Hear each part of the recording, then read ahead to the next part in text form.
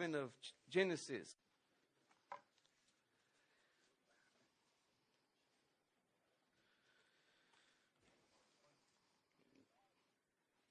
And I'm going to read from verse 1 all the way to 9 first, and then we'll go over all the genealogy afterward. It says, "Now the whole earth had one language and one speech. And it came to pass as they journeyed from the east that they found a plain in the land of Shinar, and they dwelt there. Then they said to one another, 'Come, let us make bricks and bake them thoroughly.' They had brick for stone, and they had asphalt for mortar. And they said, 'Come, let us build ourselves a city and a tower whose top is in the heavens. Let us make a name for ourselves, lest we be scattered abroad over the face of the whole earth.' Verse 5, "But the Lord came down to see the city and the tower which the sons of men had built. And the Lord said, 'Indeed, the people are one, and they all have one language. And this is what they begin to do. Now nothing they purpose to do will be withheld from them. Come, let us go down and there confuse their language, that they may not understand one another's speech.' Verse 8, "So the Lord scattered them abroad from there over the face of all the earth, and they ceased building the city." In verse 9, "Therefore its name is called Babel, because there the Lord confused the language of all the earth, and from there the Lord scattered them all abroad over the face of the whole earth." To just break it down, we're going to go through just how these men come against God and try to bring their own plans. And then secondly, God intervening in that. And then thirdly, God's plan is still continue. His promise will still continue no matter what man have tried to do. In verse 1 it says, "Now the whole earth had one language and one speech." And here he's talking about the whole earth, just like in the flood when it says the water covered the whole face of the earth in Genesis 8:9. And though at this point they weren't all over the place, they were in a certain area. But he's just considering, just in case there's people out there, mystics or whatever, try to say there's one person probably in another country or at that time or something. People try to add on. It says they had one language. And the language, is a system of communicating ideals and feelings. And one speech, the spoken communication. Here most people believe Hebrew is believed to be the spoken language. For one, a lot of the names are in Hebrew there. As you translate them over, they're in Hebrew. So they had one language and one speech. And it came to pass as they journeyed from the east, they found a plain in the land of Shinar, which you could say Babylon.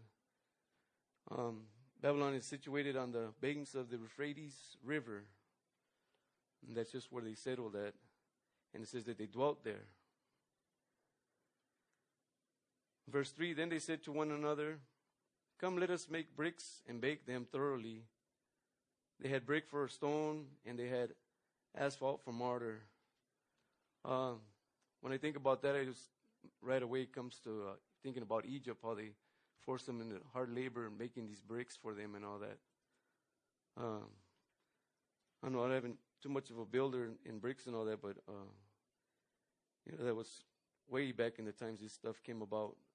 They had the bricks and all that instead of making, like some places have adobes or clay houses like Indians and all that.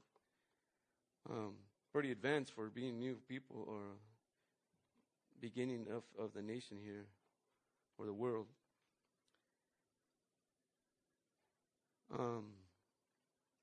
In Genesis 10:9, you guys probably went that with Ernie. It says he was a mighty hunter before the Lord. Speaking of Nimrod, therefore it said, like Nimrod, the mighty hunter before the Lord, and the beginning of his kingdom was Babel. So Nimrod is the one who started this up, and no doubt, as we know, all it takes is one person to lead many astray. It doesn't take too many. This reminds me of David, how the people wanted a king. They always want someone there, and just sinful man, I guess. But Nimrod is the one that started to build this, and he probably had the people build it. He didn't build it himself. Some say it should say a mighty tyrant or harsh arbitrary ruler in the face of the Lord. Because I always thought, as I studied deeper into it, it wasn't like, he's before the Lord, a mighty hunter, and, sounded all good, but it's not the case as we're going to go on to see here, because it just shows that he's going to come against God and what God's plan was. That hunter part, he was a mighty hunter. In those days they had the wild animals around and all that. But he was also a hunter of men's souls, just like you see today. It's just not speakers up there speaking lies, but it's Satan behind there trying to deceive men and women to take them down to hell. It's like, I'm sure you had friends. I had friends. They would want us to do bad things, take us along with them, They didn't want to go by themselves. Come on, And the same thing, nothing is new under the sun as we go on through these chapters here. He became a leader of the apostasy, the great apostasy. It's Ham's grandson. If you guys remember Ham, Shem's brother, was one of the ones seeing his father naked. He walked in and, he cursed him, and the other brothers walked behind or backwards with the towel and covered the father up, being respectful and stuff.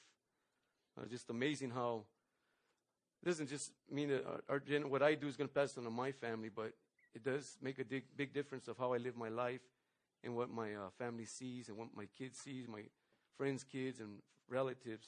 Makes a big difference. When I teach the kids on Sunday, just to see them hearing God's word is just a blessing, man, because they're being taught God's word, and hopefully they follow that, and it's not lies or anything. But we do have people that don't even believe that there is a God, and they teach their kids that, or there's many gods, or certain gods from their ethnic group, or Hispanic, or whatever it might be. His mother was Semiramis. It was said, his mother said, Nimrod was born without a father. And a lot of the Babylonian empire, in the history of it, if you get a book on that and check out that stuff, you'll find some of these things here. It says Nimrod was born without a father. Right off the top, you see a counterfeit coming about right here. Satan will always counterfeit God's work, make it seem like he became an angel of light, and that she was a virgin. We think about when we see that, Mary, and virgin birth and all that. If you go through Babylonian history and stuff, you find out these things about this. His mother was later to be called the Queen of Heaven. You see? Imagine your thoughts, my thoughts. As soon as I say that, we just can think of different religions off the top, whether it be Catholicism, raising Jesus Christ, same level with Jesus, and there's nothing new. Remember that. Nothing new under the sun. And she was to be worshipped. And a lot of the names was Tammuz, Marduk, Ashtar. And it is said that while Nimrod was hunting, a boar turned on him and gored him and supposedly was dead for 3 days. Then life returned to him. So from Ashtar, there were the gods that they used to have for their mother, and there were gods I'm sure that Nimrod would have them to worship. But this one says he got gored by a boar because, he was a hunter of animals and all that in those days. And this boar, I guess, got him. But it says in 3 days, his life returned to him. Again, Jesus is the only one that rise from the dead on the third day. But like I said, right off the top, Satan's there to counteract with all this stuff.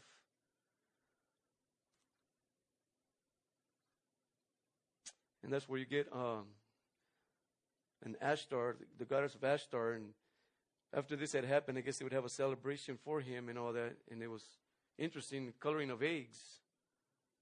Coloring of eggs. I'm like, Easter, man, I used to color eggs, man. These things are just passed down from generation to generation. And, thank God on Easter I have these plastic eggs. They're already one color, but inside it has scriptural stuff. So we use the things that people look to when we point to God, that it's all about God, And thank God for those people who come up with those things, with the eggs, whether it be for Christmas gifts or things just to point to Jesus. And so they were also worshipers of stars. As we're going to find out here, they built this tower here. It's amazing how people, they reject God, how far off they can get in worshiping other things, you know. It's amazing, man. But we were there, some of us. I know I was there, you know, worshiping myself or whatever it was. It's called the start of the Babylonian religion system, which we can see spread it on into different ethnic groups. As we know to our time, this date, we see it all over the place, just different forms of it still. And it's a false religion system. Reason being, it's not true to the teaching of Scriptures. The Scriptures overrides what someone thinks God is or who God is or what is God, you know. Scriptures always have to be the plumb line of everything that you hear, see. And with that, I just want to encourage you guys, you know, just be in His Word, you know. As we see today, even in the church, stuff being taught over the pulpit, it's just crazy, man, you know. It's scary, actually, you know, to think that it's already in the church. And God will hold them accountable, but you hear of all these lies that people pass out as truth, and people follow it. And like I said, it just takes one man to deceive many. It's amazing. So we need to be careful. I know we have the Spirit of God. When I first got saved, when I would hear God's word, something that sounded different, it was just checking my heart, you know, the Spirit of God telling me this wasn't right. And so thank God for His Spirit, but also for His word, that we can test all things. We can go to this to find out if those things are so. And, you know, the word is still here. They destroy everything else, but His word is still here. It's just another miracle, right? So we need to stick to the Scriptures. So Nimrod is the one who's actually orchestrating all this, as we've seen back in verse 9 and 10 of chapter 10. And it says, "And let us come and build ourselves a city and a tower whose top is in the heavens." Now, it doesn't mean they were building something to reach to God, to be closer to God. This is far from it. I can't go in detail now. It's just a lot of stuff that goes on there, how they built the stuff with the stairs on the outside. And actually was to get closer to their gods, to worship of stars, you know, because they can't go too far, you know. As soon as they get to the stellar area, that's it. They're done, you know, because you can't even breathe there. So it was to lift their gods above God, just like Satan wanted to be above God, you know. And that's where it's coming from, is behind. Remember, I always tell the kids, you're either a child of the devil or you're a child of God. There's no in-betweens, you know. It might sound harsh, but that's the way it is. You know, as you see, whether it be the President Obama, the things he says, you know, just looking at the background, you know who his father is and just how deceitful and all that stuff is. Though they don't see it. Us, our eyes have been opened. They've been enlightened. We can see these things and, you know, we understand what's going on. You know, and you guys at works, you know, when your coworkers come against you or say stuff about you, they're coming against Jesus, period. You know, it's not you yourself. And it's Satan that's working through them. We always got to remember that, walk in the Spirit. Because these are the two that are at fight with one another.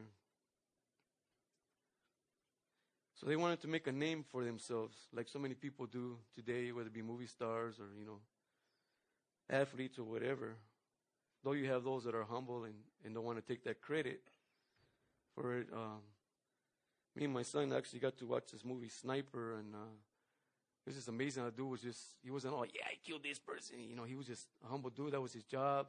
Some of the things was hard for him to do, but he had to do, you know. But being in a humble state, though he was lifted up in people's eyes as, man, a pretty good soldier guy, you know. So we have to be careful here. And it says, let us make a name for ourselves, lest we be scattered abroad over the face of the whole earth. Lest we be scattered. So they already knew, just like Eve did. Remember, she said, did God truly, when Satan told Eve, did God truly say not to eat of this tree? Yeah, God said, He did say that, you know. Same thing like Eve, you know. they knew what God's saying and they want to go against it also. Because right here it just proves that when they say, lest we be scattered abroad over the face of the whole earth. And there was a pastor teacher who taught one time was this, people like to be in one group, one area all the time. Like I'll be hugged up like pack rats. They don't want to separate. They always want to be all huddled up. Whether it be in LA or whatever. You got so much country, you can move out and live, but just want to be stuck together.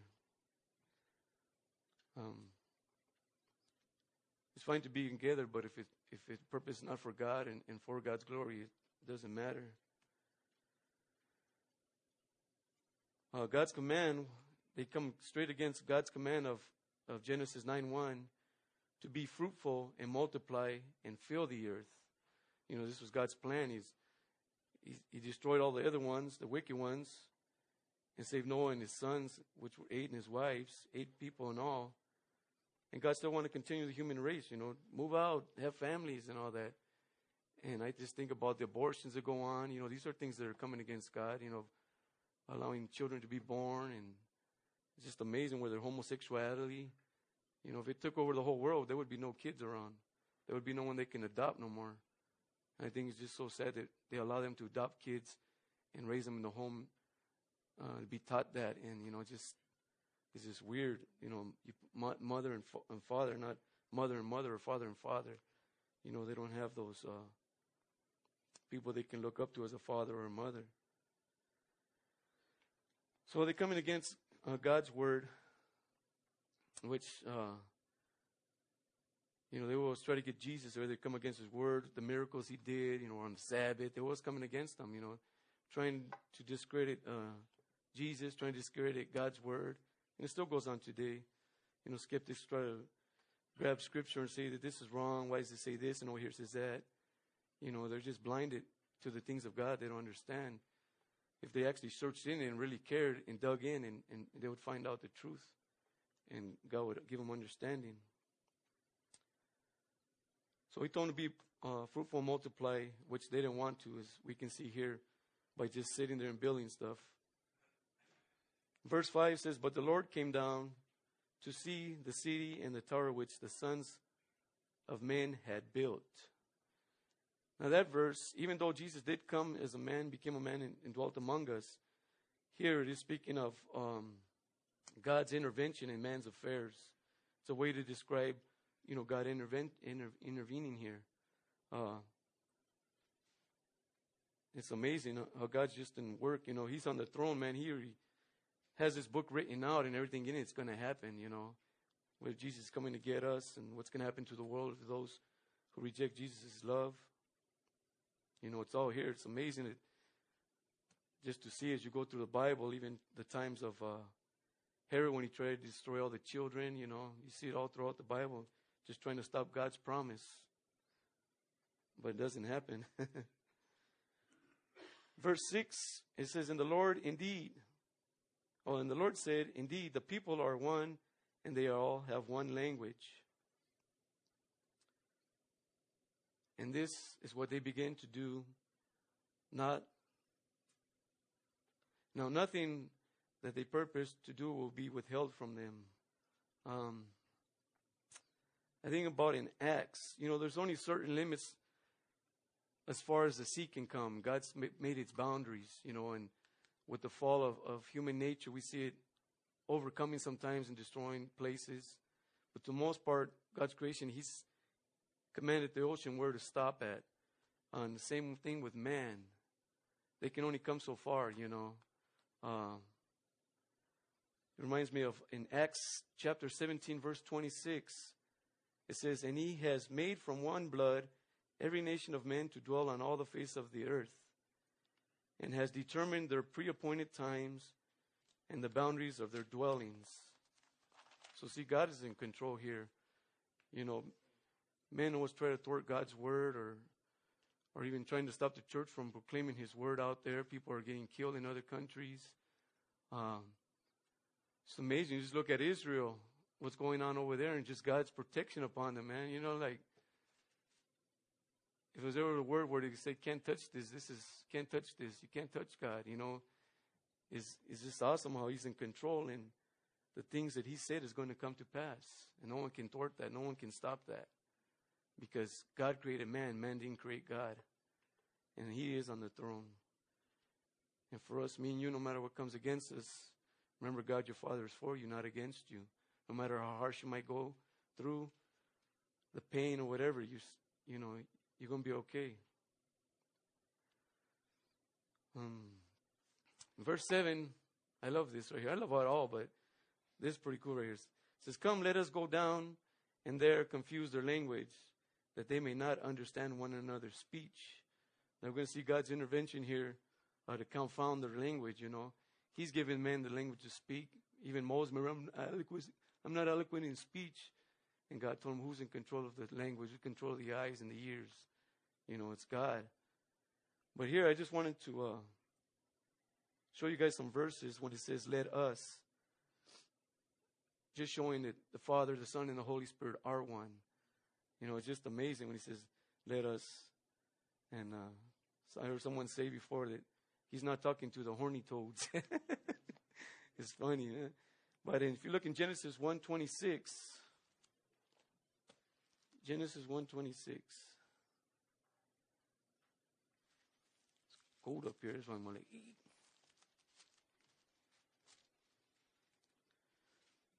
It says, then God said, let us make man in our image, according to our likeness.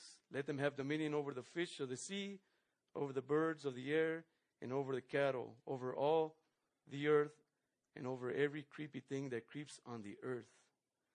You see there? Another part of the Father, the Son, and the Holy Spirit there in Genesis. I thought it'd be awesome to go through these guys. I love it when I get to these passages like this. In John chapter 10, verse 30, it says, I and my Father are one. In John 14, verses 6 through 11, it says, Jesus said to him, I am the way, the truth, and the life. No one comes to the Father except through me. If you had known me, you would have known my Father also. And from now on you know him and have seen him. And Philip said to him, Lord, show us the Father, and it is sufficient for us. Verse 9, Jesus said to him, have I been with you so long, and you have not known me, Philip? He who has seen me has seen the Father. So how can you say, show us the Father? It's amazing, right? It's Jesus right there with them, man. And it's cool. I don't know. I get excited about that. And another one in John chapter 15, verse 26.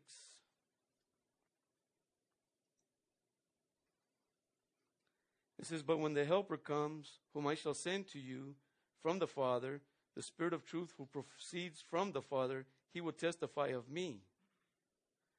You see, the Father, Son, Holy Spirit. That's what that us is. Let us. It's just amazing how God's always been around, you know. And when you get into Scripture, man, you get excited because it's like, man, simple things, but you're like, wow, you know, God became man and dwelt among us, you know. So it shows that they're one. So he says, let us go down there and confuse their language, that they may not understand one another's speech. I think this is pretty cool too. You know, at work I have some Vietnamese guys that work in my department. And when they talk Vietnamese, man, I don't have a clue what they're saying, man. Sometimes I don't know if they're mad. It seems like they're mad, but they tell me, no, we're actually joking. And so I'm like, wow, you guys sound like you're mad, man. You know, and I just felt left out of the conversations, you know. And you just like, you know. And I could pick up on some things because I can see what they're looking at. And, you know, I'll say something and say, oh, how did you know? You know, and just, you know, maybe the Lord, but can get stuff out like that. But for the most part, I don't understand what they're saying. And I'm sure, you know, just confused of language, man. You know, I know some of us probably know more than just English. And that's a blessing. But, you know, imagine you were put in a place and you couldn't understand the people, man. You know, the sign language, I don't know, man. It's just awesome how God did this. So he went down to confuse their speech.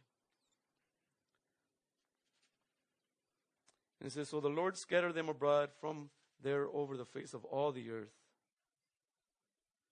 And they cease building the city, right? Of course, they're going to cease. You know, it's not like, oh, go get that brick and put it there. Like, you know, you're like, I'm out of here, man, you know. Forget that. What do you say? You know. And there was a group of them probably knew certain languages to get the way God worked. I don't know. And so, you understand me? Okay, let's go get the pack. You know, let's go. Let's take off. You know, and it's just awesome how, you know, God intervenes, you know, in here. And they can't thwart God's work. You know, God comes down and does this here. Verse 9 says, therefore, his name is called Babel, because there the Lord confused or confounded the language of all the earth. And from there the Lord scattered them abroad over the face of all the earth. Man's plans don't work, man, you know. Man's evil heart and desires and evil imaginations, they will not come to pass when they're against God. And you're going to see it throughout the whole Bible. As you go through the passages, you're always going to see him try to come against God and his people and his word, which is actually against God himself. Because there's none good, no, not one of us. It's him who is in us that is good. Interesting, in Acts chapter 2,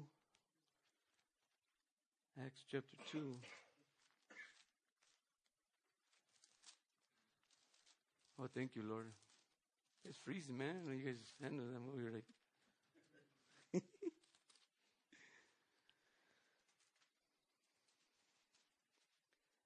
verses 5 to 12.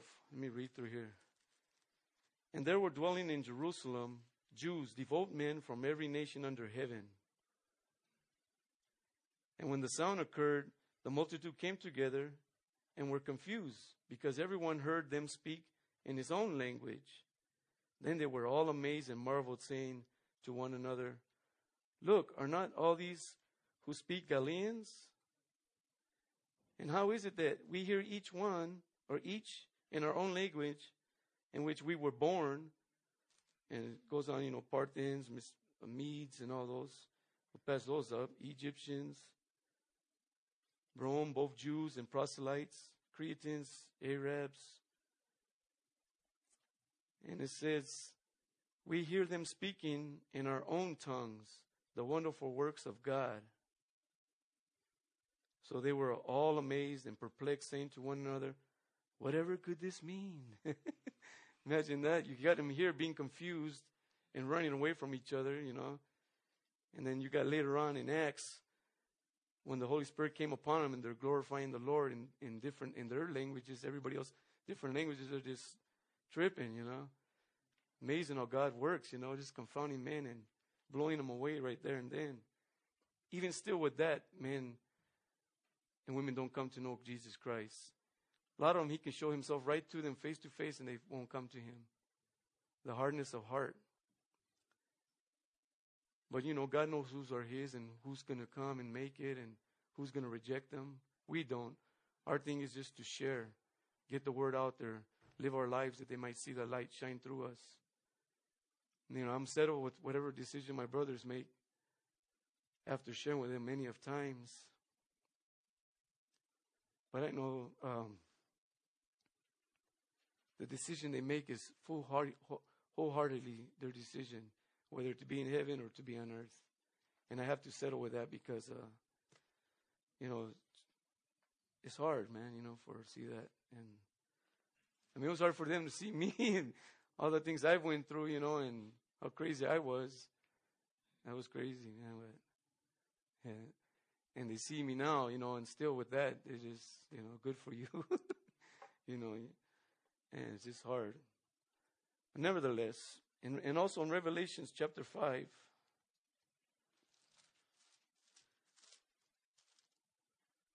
verses 9 through 10,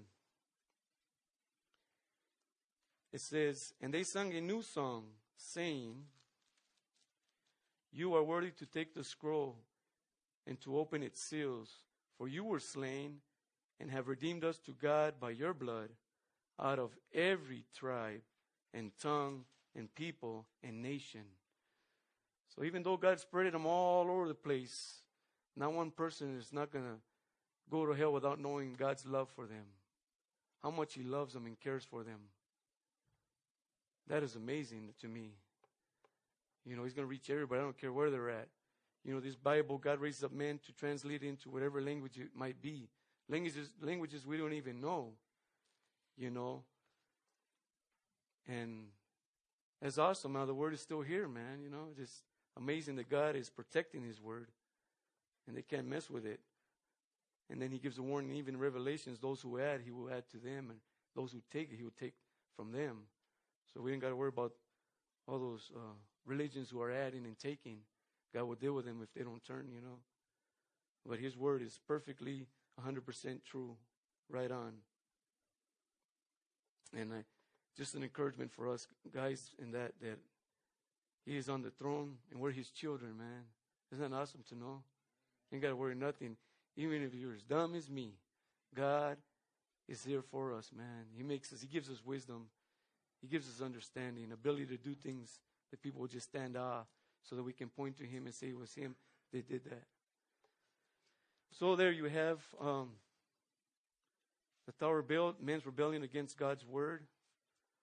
Nothing new under the sun. They continue to do it now, and men grow wax cold, worser and worser and worser each day as the time approaches of Jesus coming back to take His children away.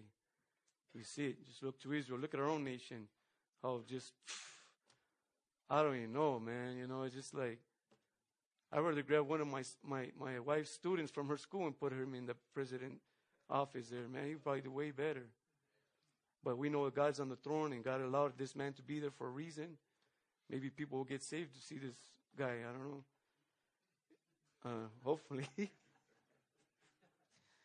It's okay. Freedom of speech is still in my heart, though it's maybe not on paper.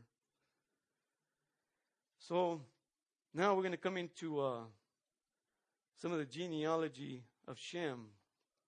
Genealogy is ancestral lineage, which was very important to the Jews. Very important.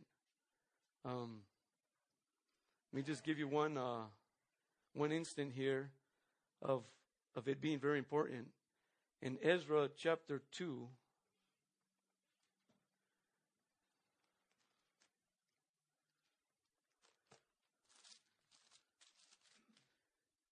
Ezra chapter 2, verse 61 and 62.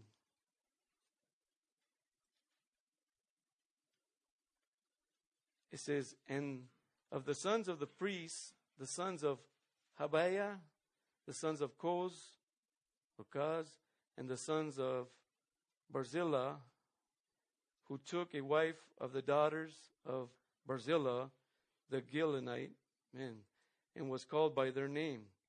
These sought their listing among those who were registered by genealogy. So see, they had to prove where they came from. They had to show me the papers and show me your lineage that you're a true Levite. And it says they were excluded from the priesthood as defiled because they couldn't find their names in there and stuff.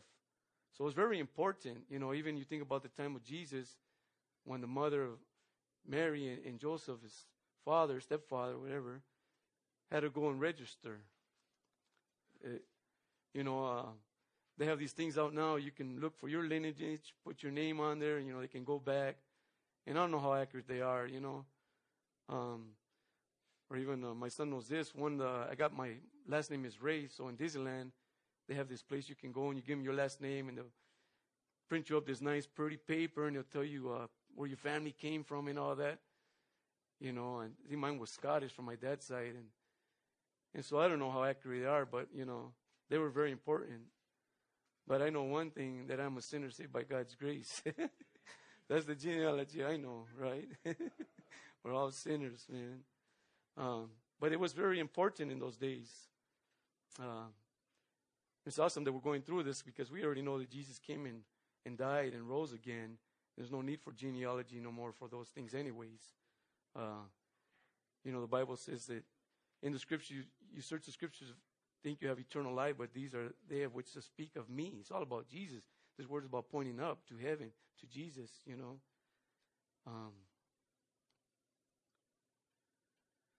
And so that was one of them that, the priest said, if you want to be a priest, you had to prove his lineage. If you really want, if you're all interested in the names and stuff, it's just cool. They have a meaning and stuff, There's just a lot. If you go through all of them, man, you'd be amazed what you learn and stuff. Just to know is cool. But if you want to get really crazy in the scriptures, you can go to 1 Chronicles, chapter 1 to verse all the way to chapter 9. You'll get all kinds there. You'll be busy there for days. But the key thing is, we're to look to Jesus, and He give us His word. You can check Him out, and there's nothing wrong with it.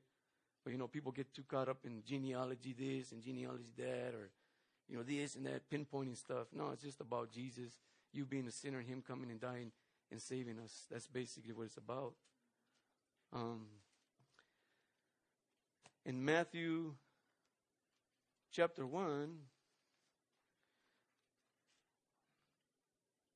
verses 1 through 17,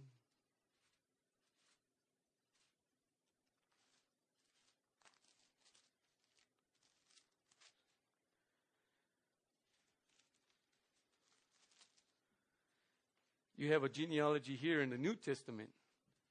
Remember, I told you it's very important for Jewish people. And I don't have time to get all into this. We're not going to read through all of it, but just showing you some of the scriptures where it shows the New Testament, just to make my point about genealogy. Here you have in Matthew the kingly line. Okay, remember Jesus is the King of Kings. And, God knows the beginning from the end, just like that rose parade, beginning from end. If you're in the blimp, you can see the beginning from the end. That's how God sees it. He already knows all this, and God puts all these things in, not to, show off or anything, but to try to show, man, this is really my son, This is what it's all about, Him coming to be born. And so Matthew talks about his kingly line, and Matthew is here speaking to Jewish race. If you go to Luke chapter 3,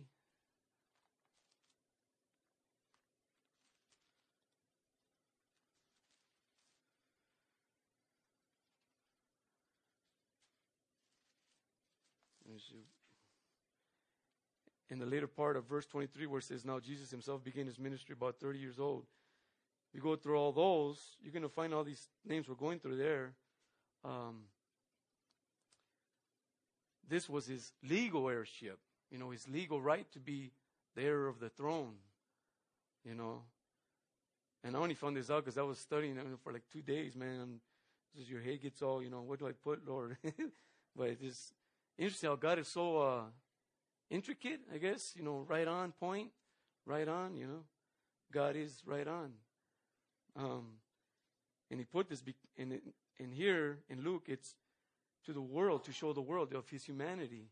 That He is human, that He was with God and He was born, in a virgin birth. It shows His humanity, which for the whole world to know He became like one of us. But they had to prove this, and they can prove it, that He was in the kingly line, as we go through, as you look at Matthew's genealogy here, and also in Luke chapter 3, His legal heirship, His right to that throne, which is amazing. It is said records were destroyed within 40 years after Jesus' crucifixion. So they can't find Him no more. Good thing. Because the Antichrist can say he's the real God, If you think back, God's protection upon His word. All these documents and genealogies destroyed. Man, you can't find them no more. And again, like I said, when the Antichrist comes in, he would have to prove that he has a legal right too. He ain't going to find nothing, because he ain't nothing but the devil's servant. And Israel and the Jews will find out in the middle of that 7-year tribulation, or that 3.5 years, when He steps in to say that, He's God, and they're going to turn from Him. Amazing, right, guys? You just look at Israel, it's going to happen, man.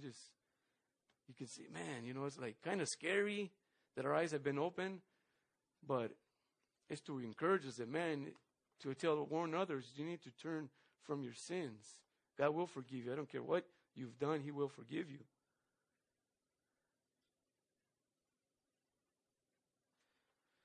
And so now, genealogies were very important. And, it's not that people don't want to read through them. It's a lot of reading, and you can get all confused, and just a lot of stuff there. But we'll skim through it, because I don't want to go too far. Henry said, don't go into chapter 12. So I want to go over there. He's like, I'm like, how did he know? I know where to stop, man. It says, verse 12, he says stop. But, so it starts off, it says this genealogy of Shem. You guys went through it with Ernie, I think, last week.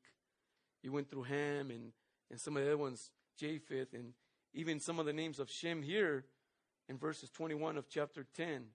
And it's just how, the Hebrew writings were, just like when creation, God talks about He made this, and He'll go to this other subject about man, and then He'll go back, just the way the scriptures is written in Hebrews, or the way it's lined out.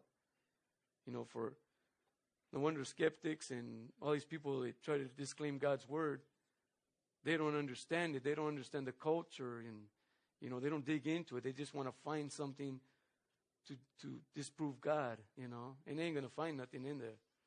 They can search all they want. But here, it says this is the genealogy of Shem, which is the oldest son of Noah. He received blessings. And I think it was chapter 10 or 9. Yeah, and he says in chapter 9, verse 26 of Genesis, it says, He said, Blessed be the Lord, the God of Shem, and may Canaan be his servant, which Canaan is Ham, right, who was cursed. In verse 27, may God enlarge Japheth, and may he dwell in the tents of Shem, and may Canaan, which is Ham, be his servant. And so you see just the blessing upon Shem. And God is going to continue to work. It's just awesome how you see man try to raise this thing to stop God's plans from going. You see God intervening, and then you see God's plans continuing to go. I can't stop to say just about Herod when he tried to destroy, when he heard that there was going to be a king to be born. He's like, what? All nervous, and he wanted to take over his throne. He had all the kids, I think, from 3 and down killed, trying to stop God's work, but that didn't stop it. So here we're going to see as he gets through this line here, Shem was the ancestor of Abraham. So as the line of Shem begins, it's going to start off with Shem, and then you're going to go into Abraham, which I'm not going to go into. Henry will share that. And then into the nation, and then we're going to get into Christ, Jesus, right? And so you see this all getting played out. It's exciting that, we get to have the whole Bible and see it all played out here. Not only being encouraged that God is on the throne, but He is on the throne, and He wants to be on the throne of everything that you do in your life. He has a plan for your life, a hope in a future. You're not just here to take up chairs. You're not here just to live for yourself. God wants to work through each one of us, just like He wanted to work through Shem, Noah, whoever it might be. God wants to use you, use me. So it goes Shem, right? So the genealogy of Shem. Shem was 100 years old and begot Arphax 2 years after the flood. After he begot Arphax, Shem lived 500 years and begot sons and daughters. Arphax lived 35 years and begot Selah. No, Selah. It's a joke. In verse 13, some of you got it. Bad boys. Verse 13, after he begot Selah, Arphax lived 403 years and begot sons and daughters. Verse 14, Selah lived 30 years and begot Eber. One thing is, man, there's a lot of birthday parties. You know that, guys? There's a lot of birthday parties, and God told them, if you eat of the tree, surely you're going to die. We know that they started to die spiritually off the top. God removed himself from them. And then secondly, their bodies, they started to deteriorate. The ages go down, you know. I think, don't be scared, guys, but I think we men get to about maybe 75, 70, I don't know. And it's funny because the government raised the retirement thing even a little higher, right? Hey, what's up with that? You know, you work all your life for these companies and they don't want to give you retirement money, I guess. And if you do make it, you're one of the fortunate ones. Because I'm like, I'm not even going to make it, you know. I just enjoy what I have now, whatever. But I don't know. I don't want to be presumptuous. I might live to 100. You might live to 120. Who knows? But it's amazing. Evil heart of men, huh? Okay, and here at Eber, it says, Ella lived 30 years and begot Eber. Eber was a grandson of Shem. And he was called to be the progenitor of the Hebrews, which is actually kind of the start of the Hebrew kind of nation, I guess you could say. They kind of believed that it was with Eber. You know, just, you can dig in and find out for yourself to be settled in your heart, you know, whether it was or not. It don't matter, you know. And it says, Selah lived 403 years and begot sons and daughters. So you see, the race is continuing. What God's plan from the beginning was to fill the earth, you know, to have children, you know, subdue it, man, you know.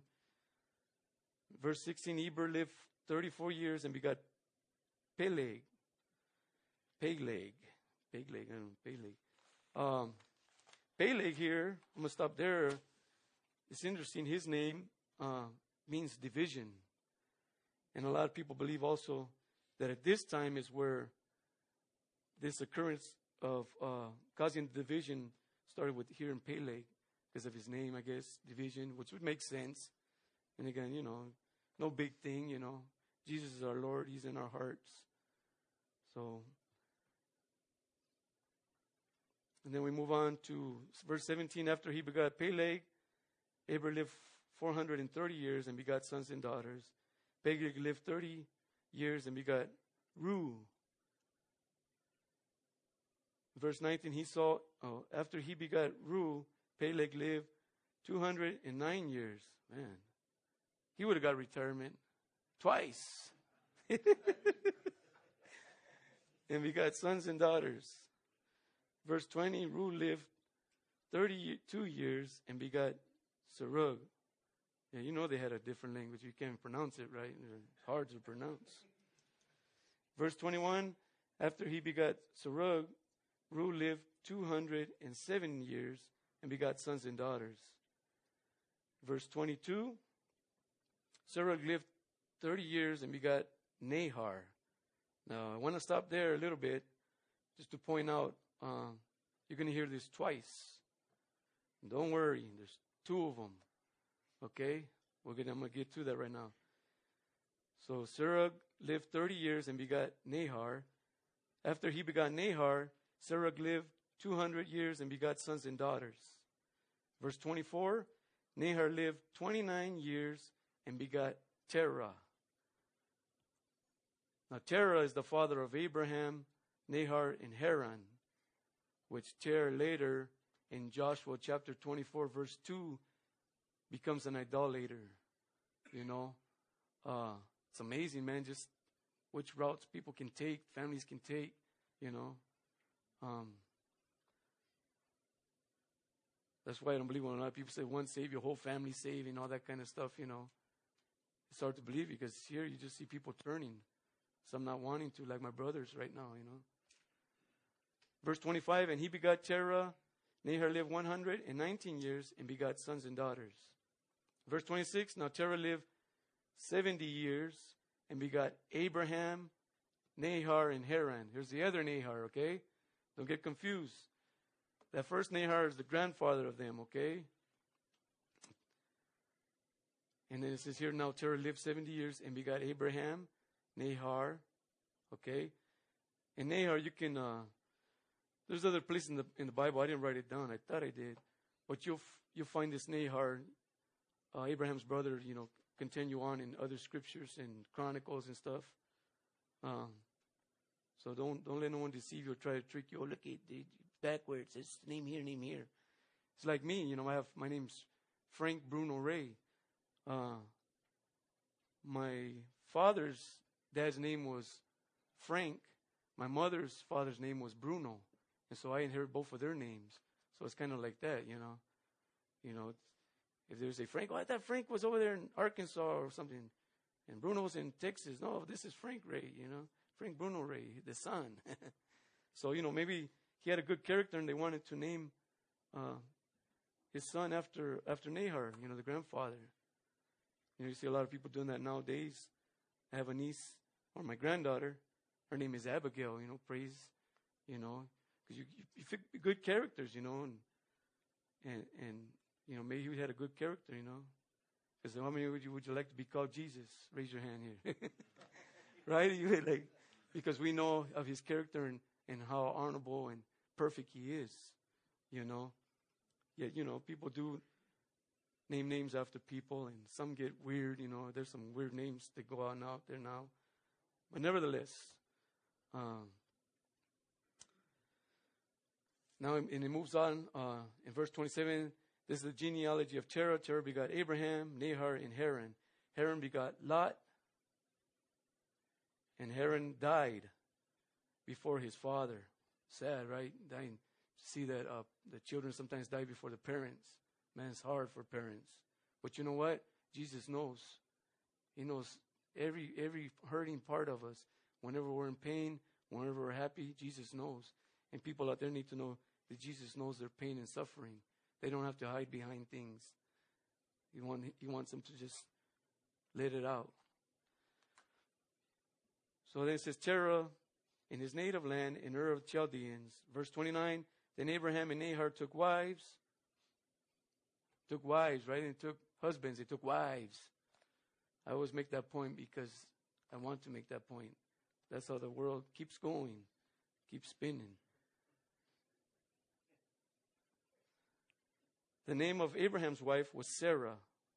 But you guys read the story. And, when I say that, you guys get the picture. And the name of Nahor's wife is Milcah. Milcah. This is kind of crazy, but, it was really close generation genealogy back in those days. His wife was actually his niece. Nowadays they don't do that. No, but back then it's just close, and people are going to try to use that. Oh, look, that's perverted, and man, they don't know nothing, okay? Nowadays you want to do that, but it's too close bloodline. But nevertheless, it was his niece that he married, the daughter of Haran, the father of Milcah, and the father of Aika. Verse 30, but Sarah was barren, she had no children, and Terah took his son Abraham and his grandson Lot. Remember, Abraham kind of adopted his grandson Lot because the father had died, and we know a lot about Lot, about Sodom and Gomorrah and all that. The son of Haran and his daughter-in-law Sarai, his son's Abraham's wife, and they went out with them from Ur of the Chaldeans to go to the land of Canaan, and they came to Haran and dwelt there. And one interesting thing I wanted to point out, though I believe, maybe this adultery stuff, when this tower was built, there's a lot of followers of that junk, and it was some crazy stuff that was going on in religion back in those days, even now, terrible stuff. It reminds me of the time that we're in. Just because that stuff goes on doesn't mean we're involved in it. Jesus has separated us from the world. We're not part of what the world is trying to do. If you get my point, God has put us here as lights in this world to shine in this dark place. And I just think about, I believe you had those people who were not worshiping that stuff that they had going on there in that religions and that tower. Just like Nebuchadnezzar's day, which is probably in the same area, right? Daniel and his friends, we're not going to bow down to no golden image, my friend. You can kill us, whatever. God save us. If not, praise be God still. And so we can see in our times, even though this pervert stuff that goes on around here, and the government and all that junk, doesn't mean that we're involved in it, you know. We're separated from that. We see it going on just as they seen it going on. Doesn't mean they were involved in it. And I just thought I would point that out. In verse 32, so the days of Terah were 205 years, and Terah died in Haran. So, it's going to continue to go on. Just if you get one thing, just looking at this and seeing that no one can thwart God's plans. You know, not the psychic that can tell you your future, which is not your future. Only God knows, right? Just people's attempts, men's attempts, whether it be killing people who are Christians in other countries to stop the word from getting out. Whether it comes to us, who knows how it's going to come to us, but I think we're going to get hit ourselves because we've had it, you know, pretty smooth, you know. Maybe we can't handle that hit. I don't know. God knows. But things are going to get crazy. And like I said, it's nothing new under the sun here. You know, it's continued on, and you see from this point here in that Babylon, and a lot of the religions grabbed stuff from out of there. That's what religions are. You know, man-made. They grab a little bit here, grab a little bit there, and make up their own little religion, and get a bunch of people to follow them, and take their money, and deceive them, and send them off to hell, you know. I wouldn't want to be in the position of those people, guys, even those who say they're pastor teachers and they're Christians, teaching things that are not contrary, or that are contrary to God's word. We need to be careful, you know. He's coming, man. The Bible says people are going to wax colder and colder and get worser and worser. You know, I don't know how worse it's going to get for us. But, so there you have it. Man trying to come against God with their own plans, seeing God's intervention. His plan's going to still continue. And next Tuesday, you know, you can continue to see God's work still proceeding, you know. Can't stop them.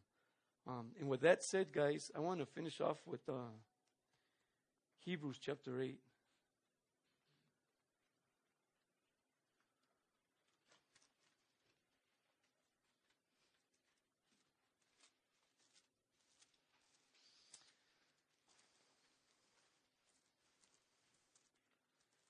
And I know I believe it has some key to the story, and I'm going to point it out why I wanted to share this.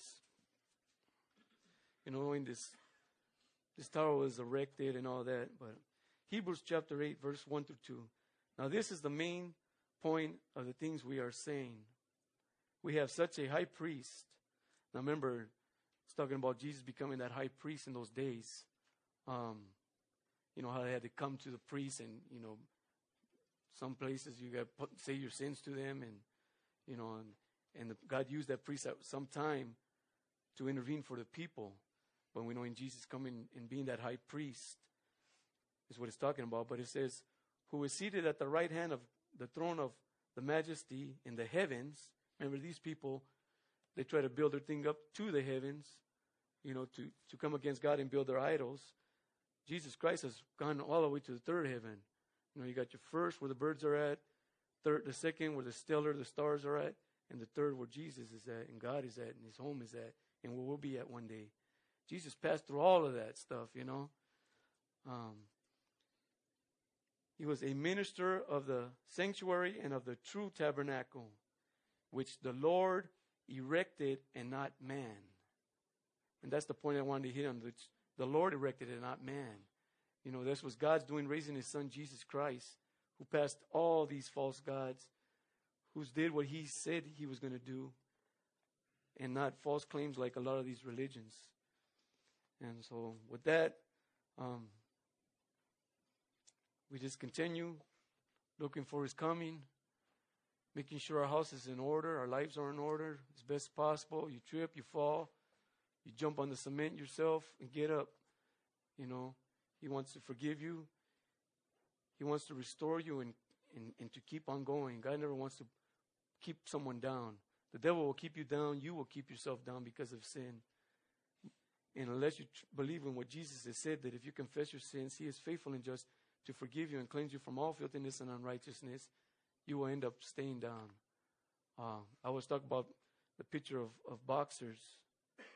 Not that I was a boxer, I even like fighting or any of that, but, you know, if you stay down, man, you're going to get eaten up, you know, and the devil will eat you up.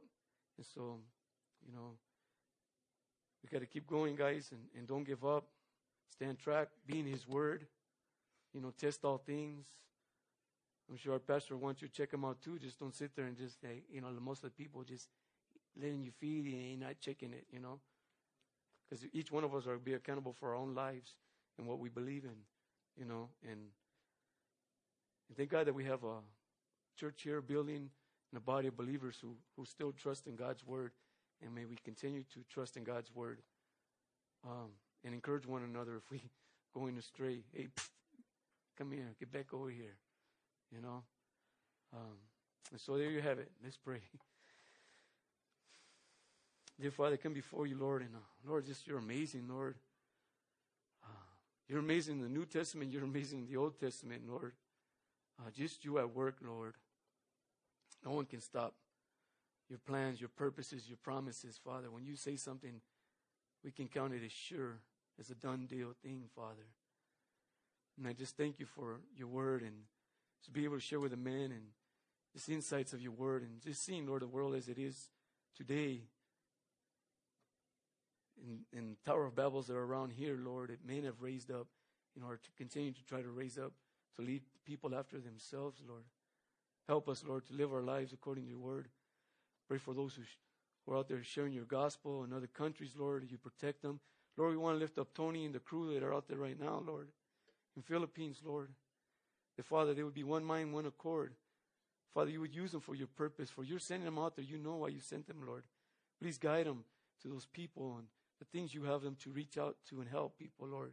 And to proclaim Jesus as Lord and to just be there for the people as you were, Lord. And you still are, Lord. Let's pray you help us to continue to stay on track here in Pasadena, Lord. Though we are many, Lord, throughout the world. Thank you for this body here, Lord. Pray you bless them, Lord. Encourage them, encourage the wife, encourage the marriages, encourage their children, Lord. Be excited about you coming back for us, Lord. To be with you, Lord. In Jesus' name, amen.